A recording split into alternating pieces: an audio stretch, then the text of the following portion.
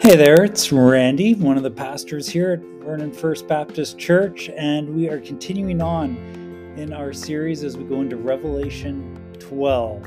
Revelation chapter 12, where there's a pretty dramatic twist. We go into the second half of this whole vision, and as I encouraged in the last sermon, some encouragement to stick with it as we continue through. And I think there's some beautiful things that Jesus has for us, even through some of this stuff that's coming up. So I encourage you to enter in with a full heart as I turn it over to Hannah, my wife, to do the first part of the scripture reading for today.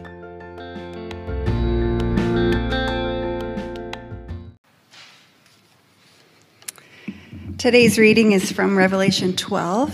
You have to buckle your seatbelts. This is a really intense scene.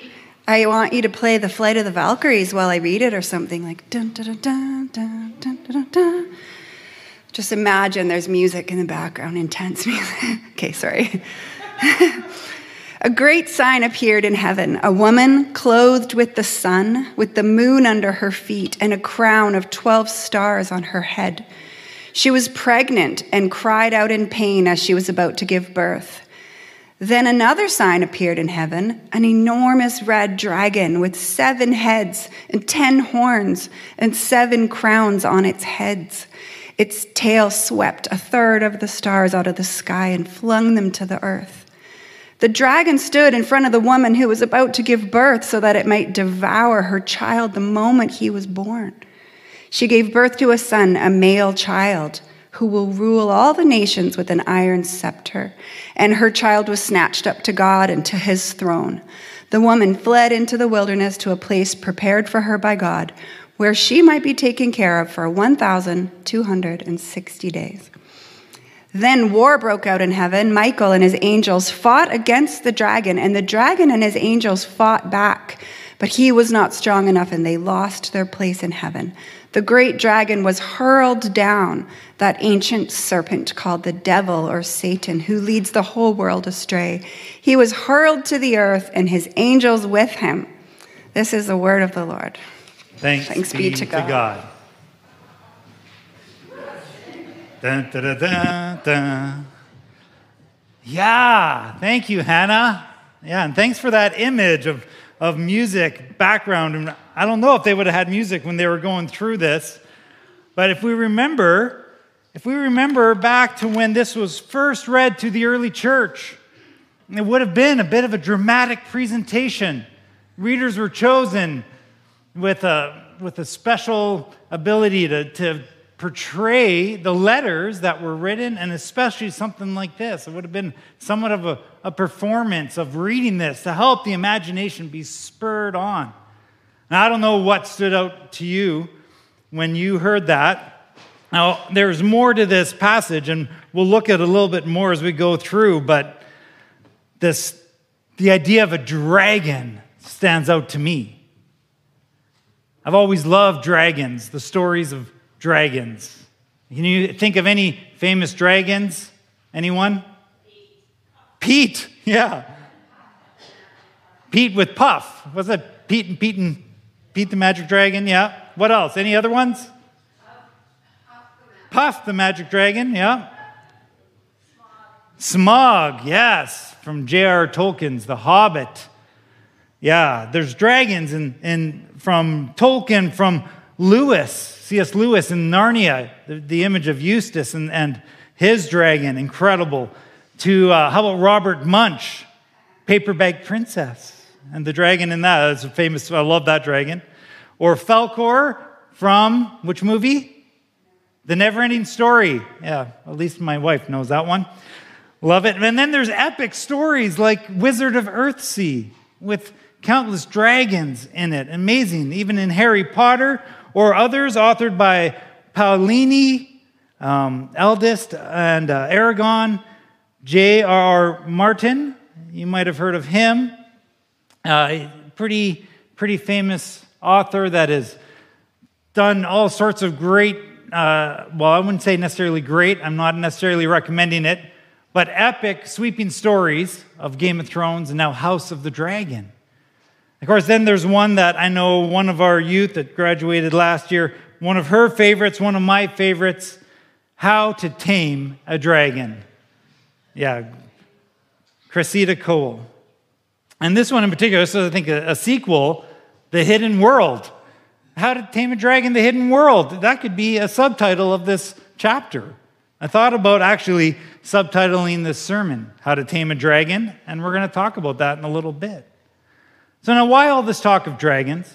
Well, one of the main characters in this chapter, and even for the next little while, is a dragon. And we get to see how this seemingly untamable dragon, with its 7 heads, 10 horns, 7 crowns on its heads, these symbols of incredible power, this dragon should be untamable, unconquerable. This incredible dragon. And we get to see how it's dealt with, and in fact, how we can deal with it. As John's apocalyptic vision, this unveiling of a larger existence outside of what we normally see, that's what apocalypse means. Let's not forget that. A wonderful thing that the early church would have been excited about when they heard apocalypse. Oh, we're going to get to see into the hidden world? Oh, awesome. It wasn't doom and gloom to them.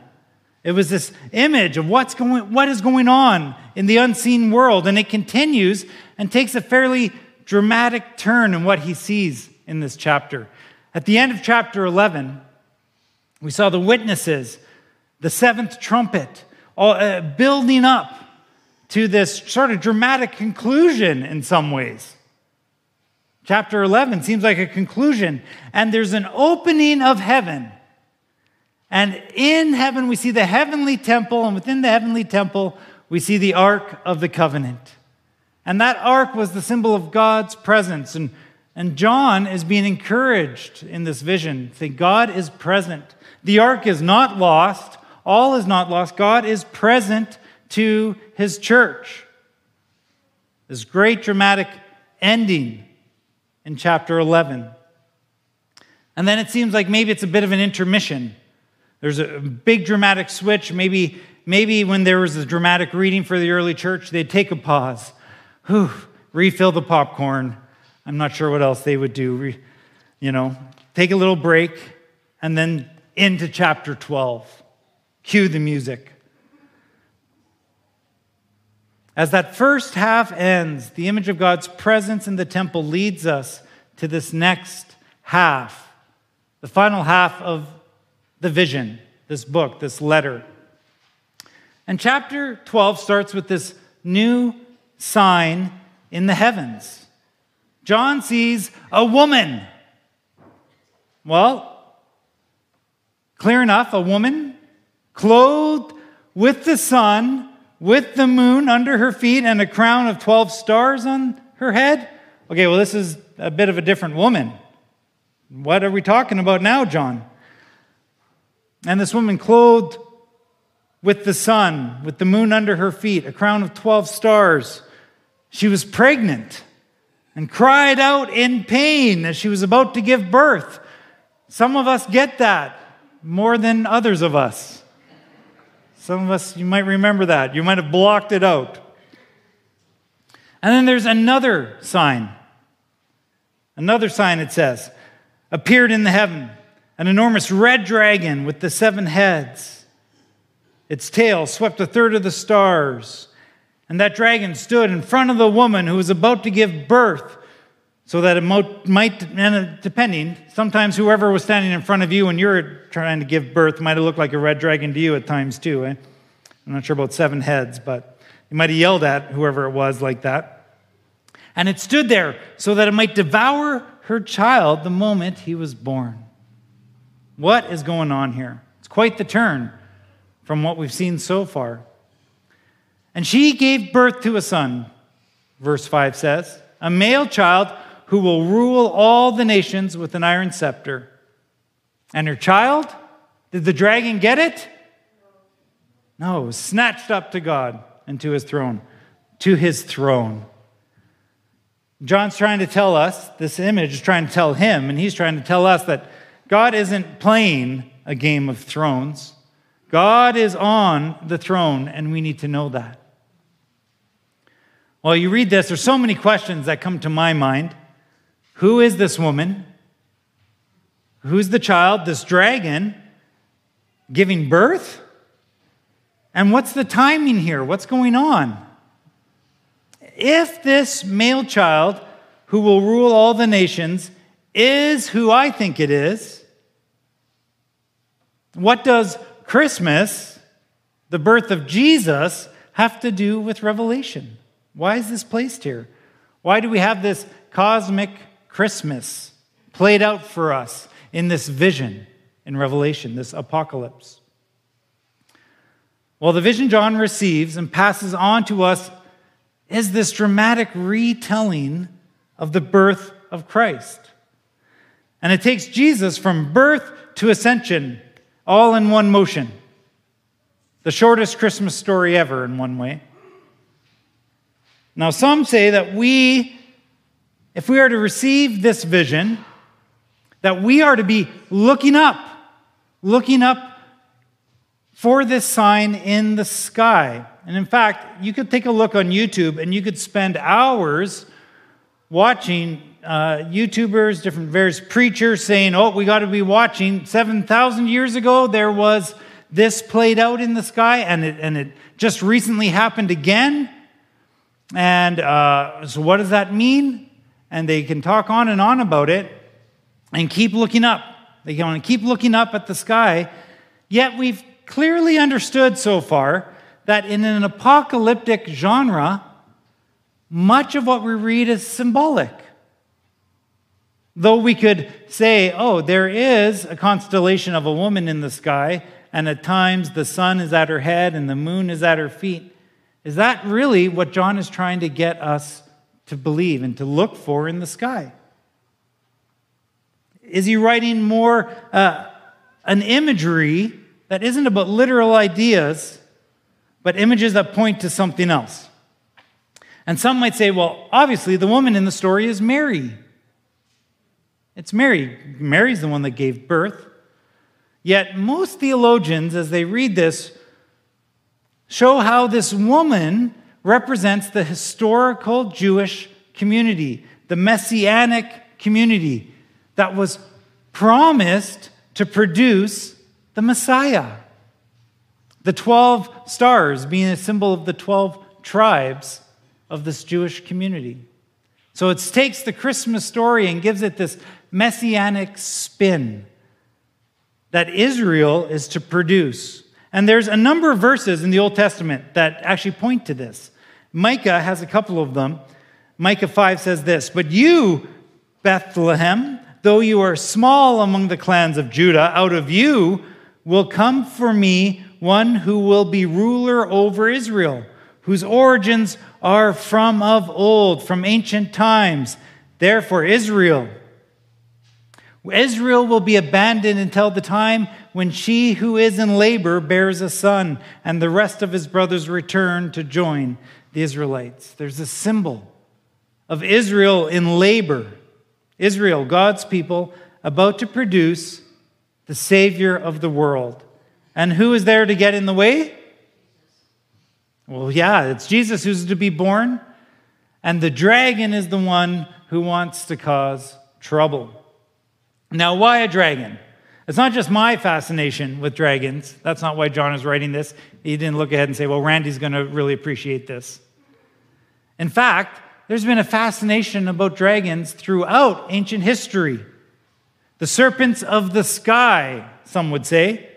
Leviathan, we see that through Scripture. The serpents of the sea. Not only in Scripture, but throughout the myths and tales of the ages. The Greeks had a similar story of Apollo fighting Python, as did the Egyptians with their great serpent and their heroes fighting it. This goes way back. John is revealing that these myths, the myths that the whole world knew, believed, they are made true in one sense in the story of Jesus. That even going back to the very beginning of the story, when we see the serpent in the garden, we see that it said, the serpent will bruise the head of Eve's offspring, but her seed will crush the serpent's head. This is the promise. So this serpent, the snake that we know, in ancient folklore, you put a serpent, you put a snake in the sky, and what do you have? You have a dragon. And John sees this great battle foretold of Eve's offspring versus this serpent played out in this vision. Echoes of the great enemy seeking Jesus' life. And we think back to the Christmas story, we can see that, how Herod slaughtered all the innocents, all those under 2, trying to get to Jesus. The enemy working through him, whispering in the ears of the Pharisees to kill Jesus throughout his earthly ministry and life. And even the enemy, this great serpent, worming his way into Judas's heart to give Jesus up at the end.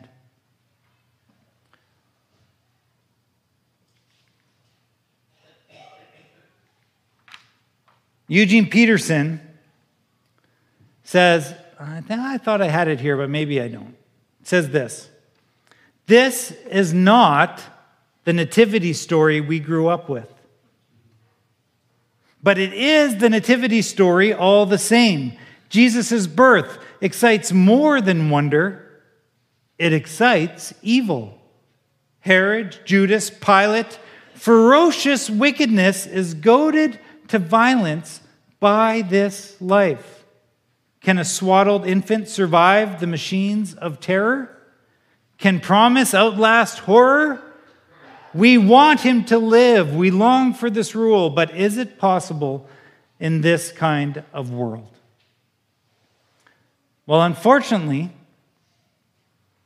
for the dragon, who John tells us in verse 9 is the devil, the great Satan.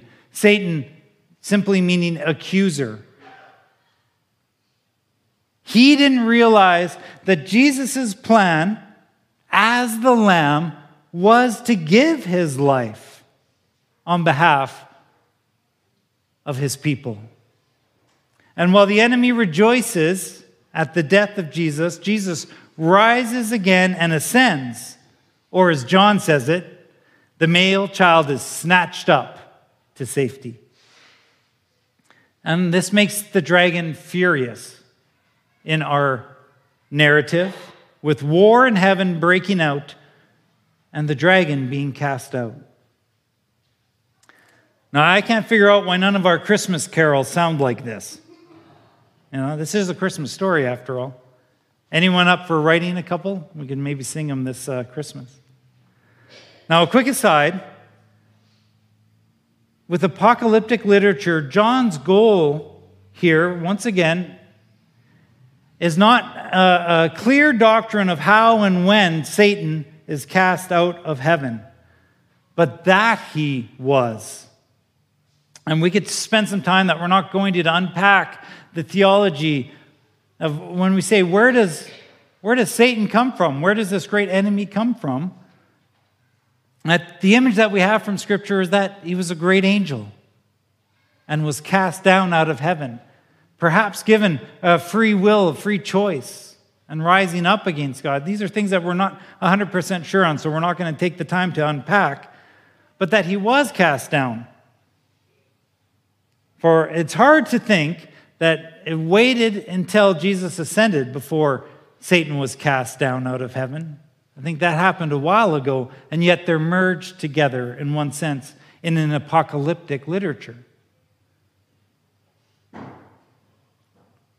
So Satan was cast down, and though presents as strong and dominating, like he does here in this chapter, is truly powerless before our Lord Jesus.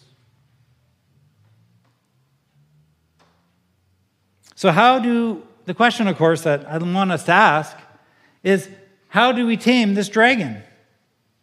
What happens here in this passage? And then, what do we do? Well, I think it's clear that this says that he's already lost. He's been cast down. And though what goes on here, this next passage, it's not a Christmas carol, but there's a song that's sung.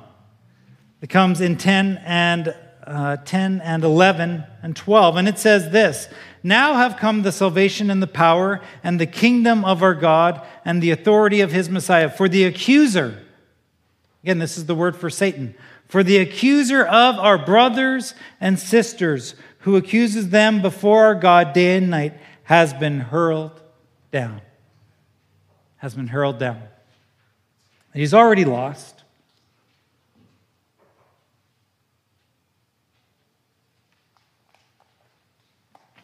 A good image that we can often use for this is the historical World War II ending. We had a D-Day where it was clear that the war was over. Well, was that the end of the war? No, there was many that kept on fighting. And eventually, there was a VE Day, a Victory in Europe Day. And I know in Asia, the Japanese fought on even longer before it was all over. And we can have this symbol that we recognize. Though Satan is defeated and cast down, he is continuing to fight. He's continuing to fight. And even though he's lost, we're going to have to wait until he faces his just end and battle against this dragon in the meantime with his limited power. So how are we to do that? Well, I want to say a couple things. One, in verses 6 and 13, we see that the woman is whisked away to the wilderness. In verse 13, she's actually given wings to fly, like on the wings of eagles, taking that image from Isaiah, to fly. There are times where we need to take a break, take a retreat. Sometimes we find the fight too much, and it's okay to pull back. I know sometimes in some circles when they've had a church retreat, some people have said, no, Christians don't retreat. We need to call this a Christian advance.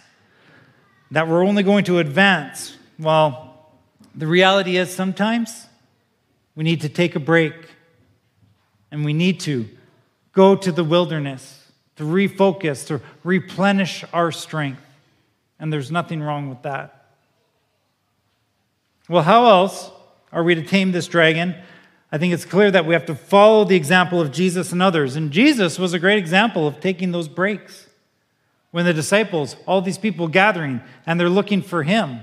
Jesus, everyone's crowded around. There's so many sick. You got to come do it. And he's off praying. And they find him. He says, no, we're moving on to another city. Oh, I'm going to take some time to pray. I'm going to take some time apart. So that's clear from Jesus. But what else? Ultimately, we know that the dragon has lost. So how are we to tame him, to defeat him ourselves? Because the reality is, Scripture says, when the dragon saw that he had been hurled down to the earth, he was furious. There's these images of the serpent spewing water like a river to overtake the earth, opening up, these Old Testament images. The earth opening up and swallowing the water to save the people. And then the dragon was enraged, verse 17 says, and went off to wage war against the rest of her offspring, those who keep God's commands and hold fast their testimony about Jesus. So the enemy is waging war.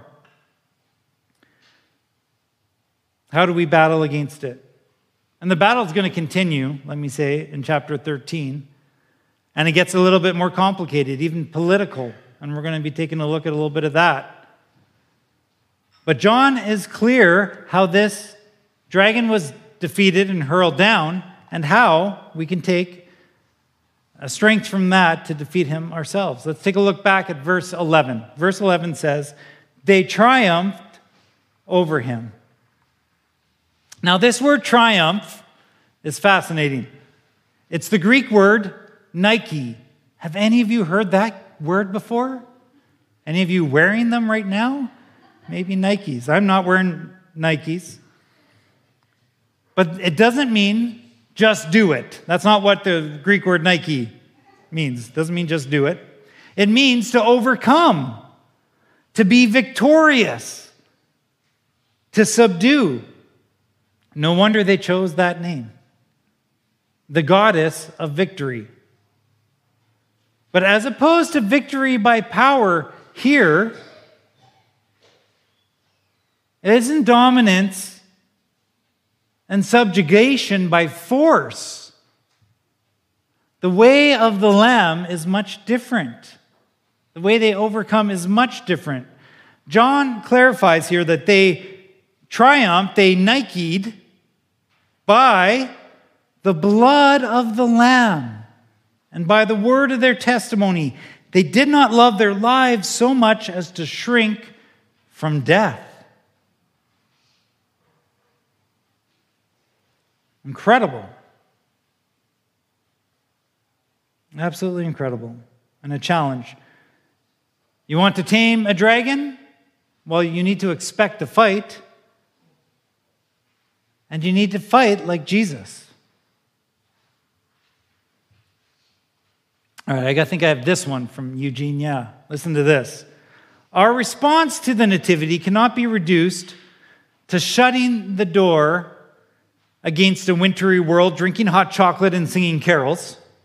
Rather, we are ready to walk out the door with, as one psalmist put it, high praises of God in our throats and two-edged swords in our hands. Can that be our response to the Nativity? Can we believe that Christ's death and resurrection has taken any true power from the enemy and that we can wage war?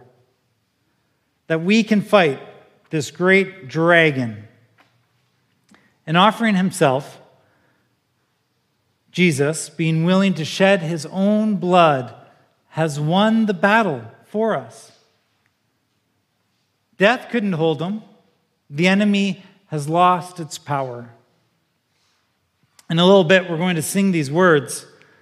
To reveal the kingdom coming and to reconcile the lost, to redeem the whole creation, you did not despise the cross.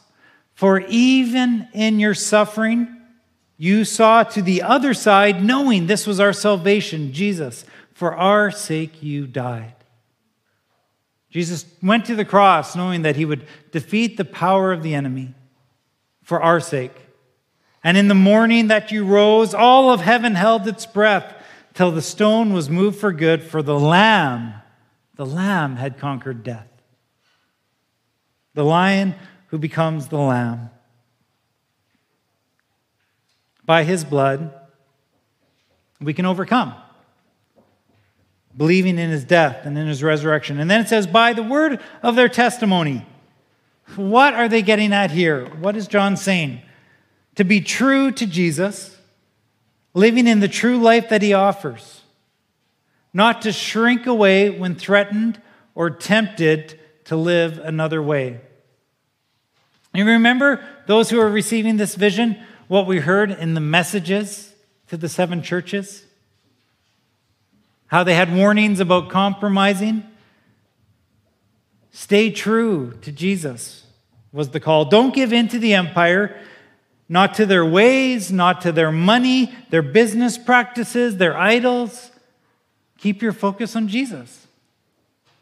And it may cost you. John is clear that it may cost them everything, but that we can conquer by not shrinking, even from being willing to die. That we can die with great dignity, willing to bear our cross in this life, even with grace and strength And even as we sang earlier, when our strength is failing, even when our strength is failing, sometimes that's when the enemy wants to worm his way into our thoughts and into our hearts, creating fear and anxiety.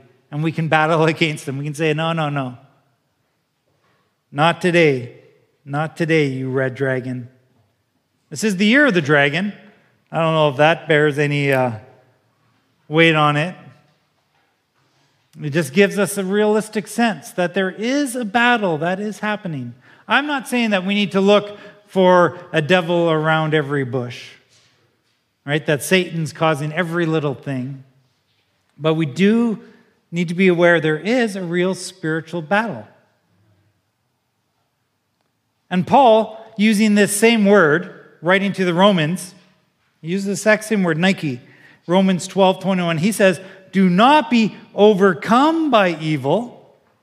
And when we fight back, do we fight back a little evil with evil? No, he says, but overcome evil with good.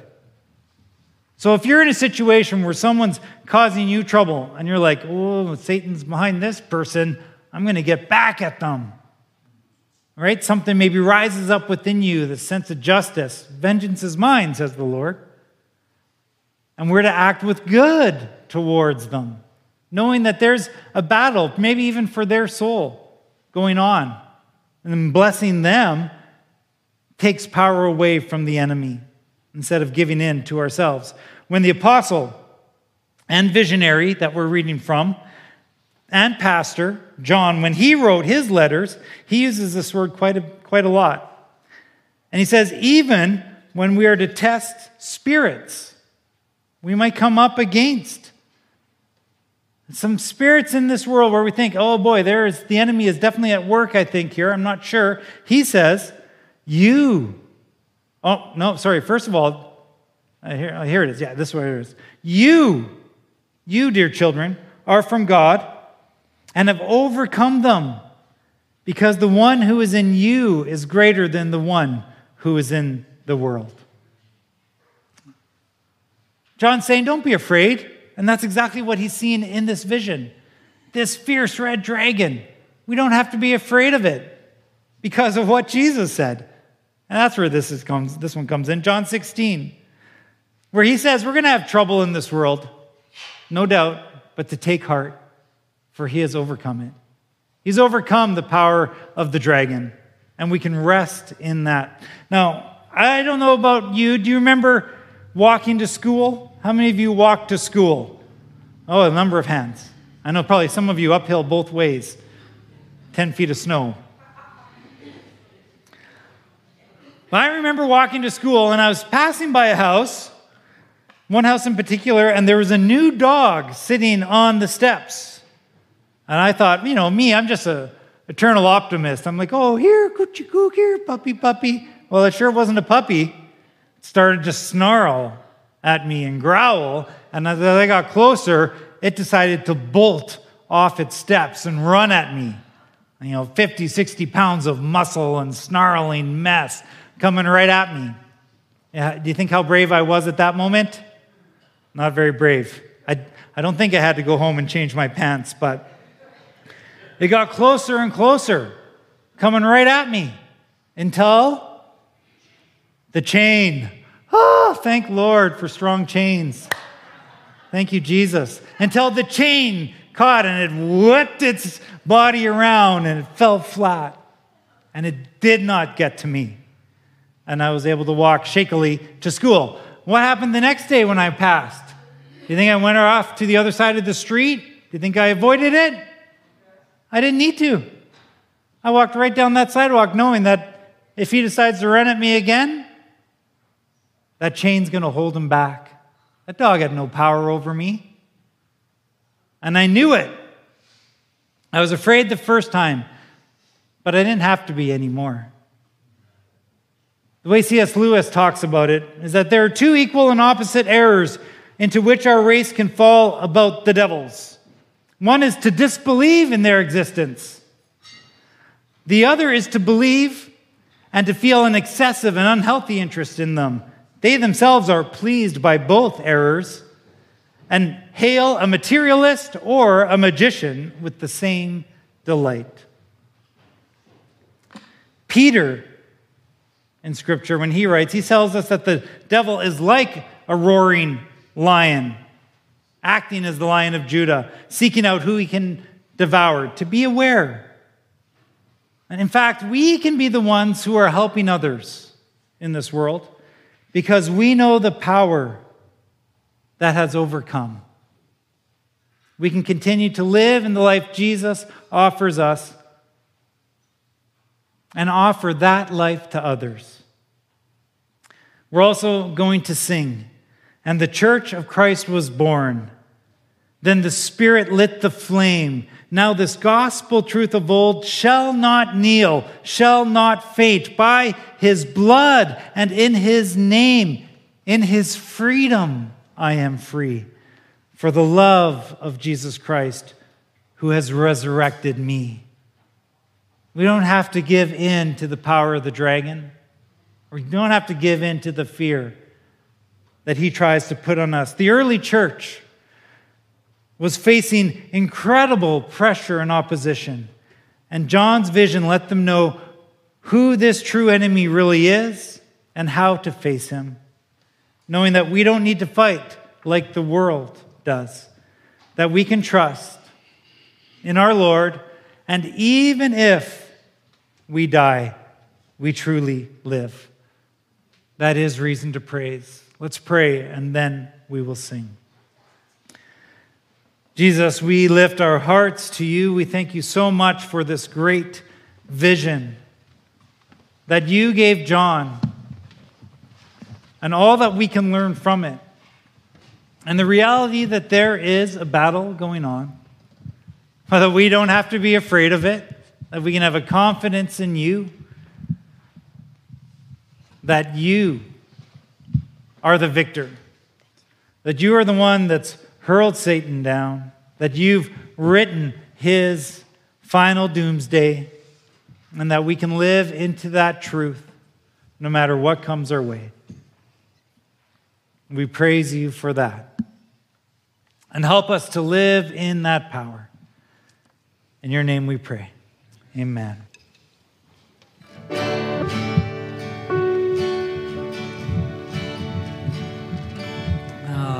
Yes. Praise where it's due.